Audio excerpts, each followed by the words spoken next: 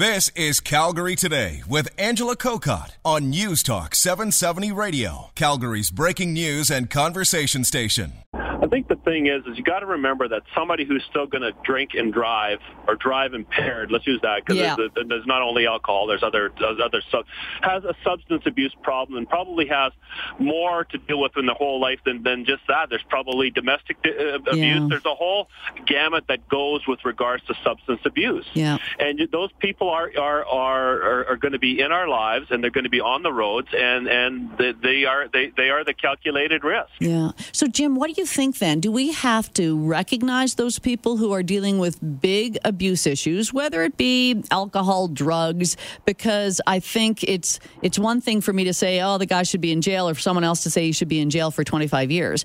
But that's not going to really cure the problem of people who are really dealing with substance issues who could be, as you say, that calculated risk.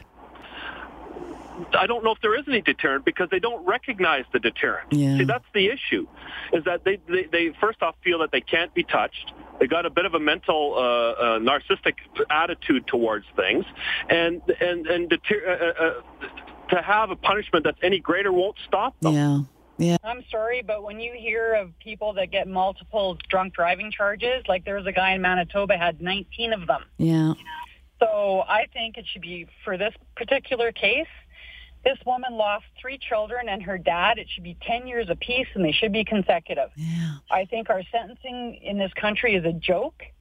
And if they want a deterrent, then let's start slapping these guys with heavy jail time. Well, what I want to say is this is typical Canadian-style thinking, a lot of bleeding hearts in this ridiculous country. And this is what you get with the court system of the people that we vote, whether it's provincially, federally, municipally. This is what happens. So it's going to keep doing this. So unless you come up with better ideas like what they're doing down in Louisiana, where they're voted in whether they're going to vote whether they're going to have a firing squad or not because of capital punishment. See, these are the extreme measures I think that this guy should get. He should get death. Wow. DEATH, firing squad, death. David? You kill 4 people, you're done. Follow the case a little bit. I drive for a living. I've actually called in probably a dozen drunk drivers over the years. Yeah. But I guess my take on this is the family is worth close to $2 billion. I guess what I'm thinking is he had the ability to take off and run from this and never have to deal with this.